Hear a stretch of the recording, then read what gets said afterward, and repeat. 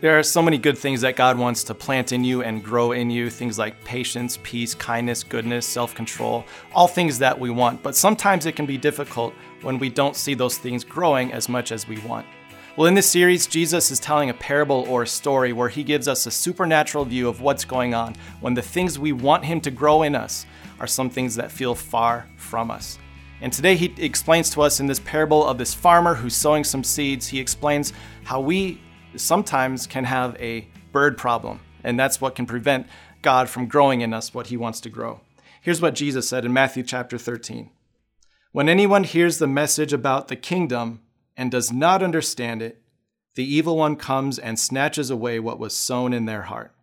This is the seed sown along the path.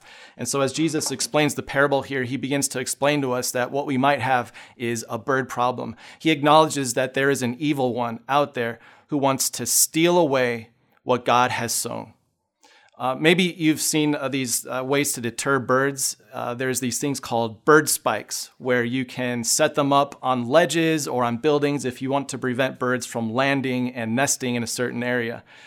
If you go on YouTube and search for bird spike cockatoo, you'll see this hilarious video of a bird walking along the ledge of a building, picking off those bird spikes with its beak and throwing them to the street below.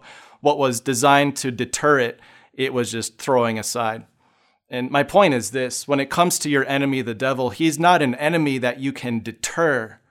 He's an enemy that God must eliminate. And sometimes the only way to get rid of a bird is if you have a bigger bird. If you go back to what Jesus was saying in the parable, he describes it as those who hear the word but don't understand. And the point is this: what we hear with our mind but don't understand has no way to be planted in our heart. We're easy pickings for the evil one to come in and snatch what God wants to sow. And so as you think about that, here's maybe something to think about. Are there certain things when it comes to faith or the Bible or God where you have some things that you don't understand? Do you have some doubts that you've been holding on to and you don't know how to manage them or how to navigate them? And how about this? Instead of just ignoring them or pretending like they don't exist, how about you call the Holy Spirit to be on your side? As you dig into those topics, dig into those issues, it's not as if you're going to find something that's not good. As you take the Holy Spirit on your side, through the Bible, through other Christians, through your pastor, through your church, express what you don't understand, share your doubts, and in so doing, you will not give the devil a foothold to steal from you what God wants to sow in you. I hope you can join us again next time as we dive into another topic, because sometimes the biggest thing that gets in the way between what God wants to grow in you and what he can grow in you is you.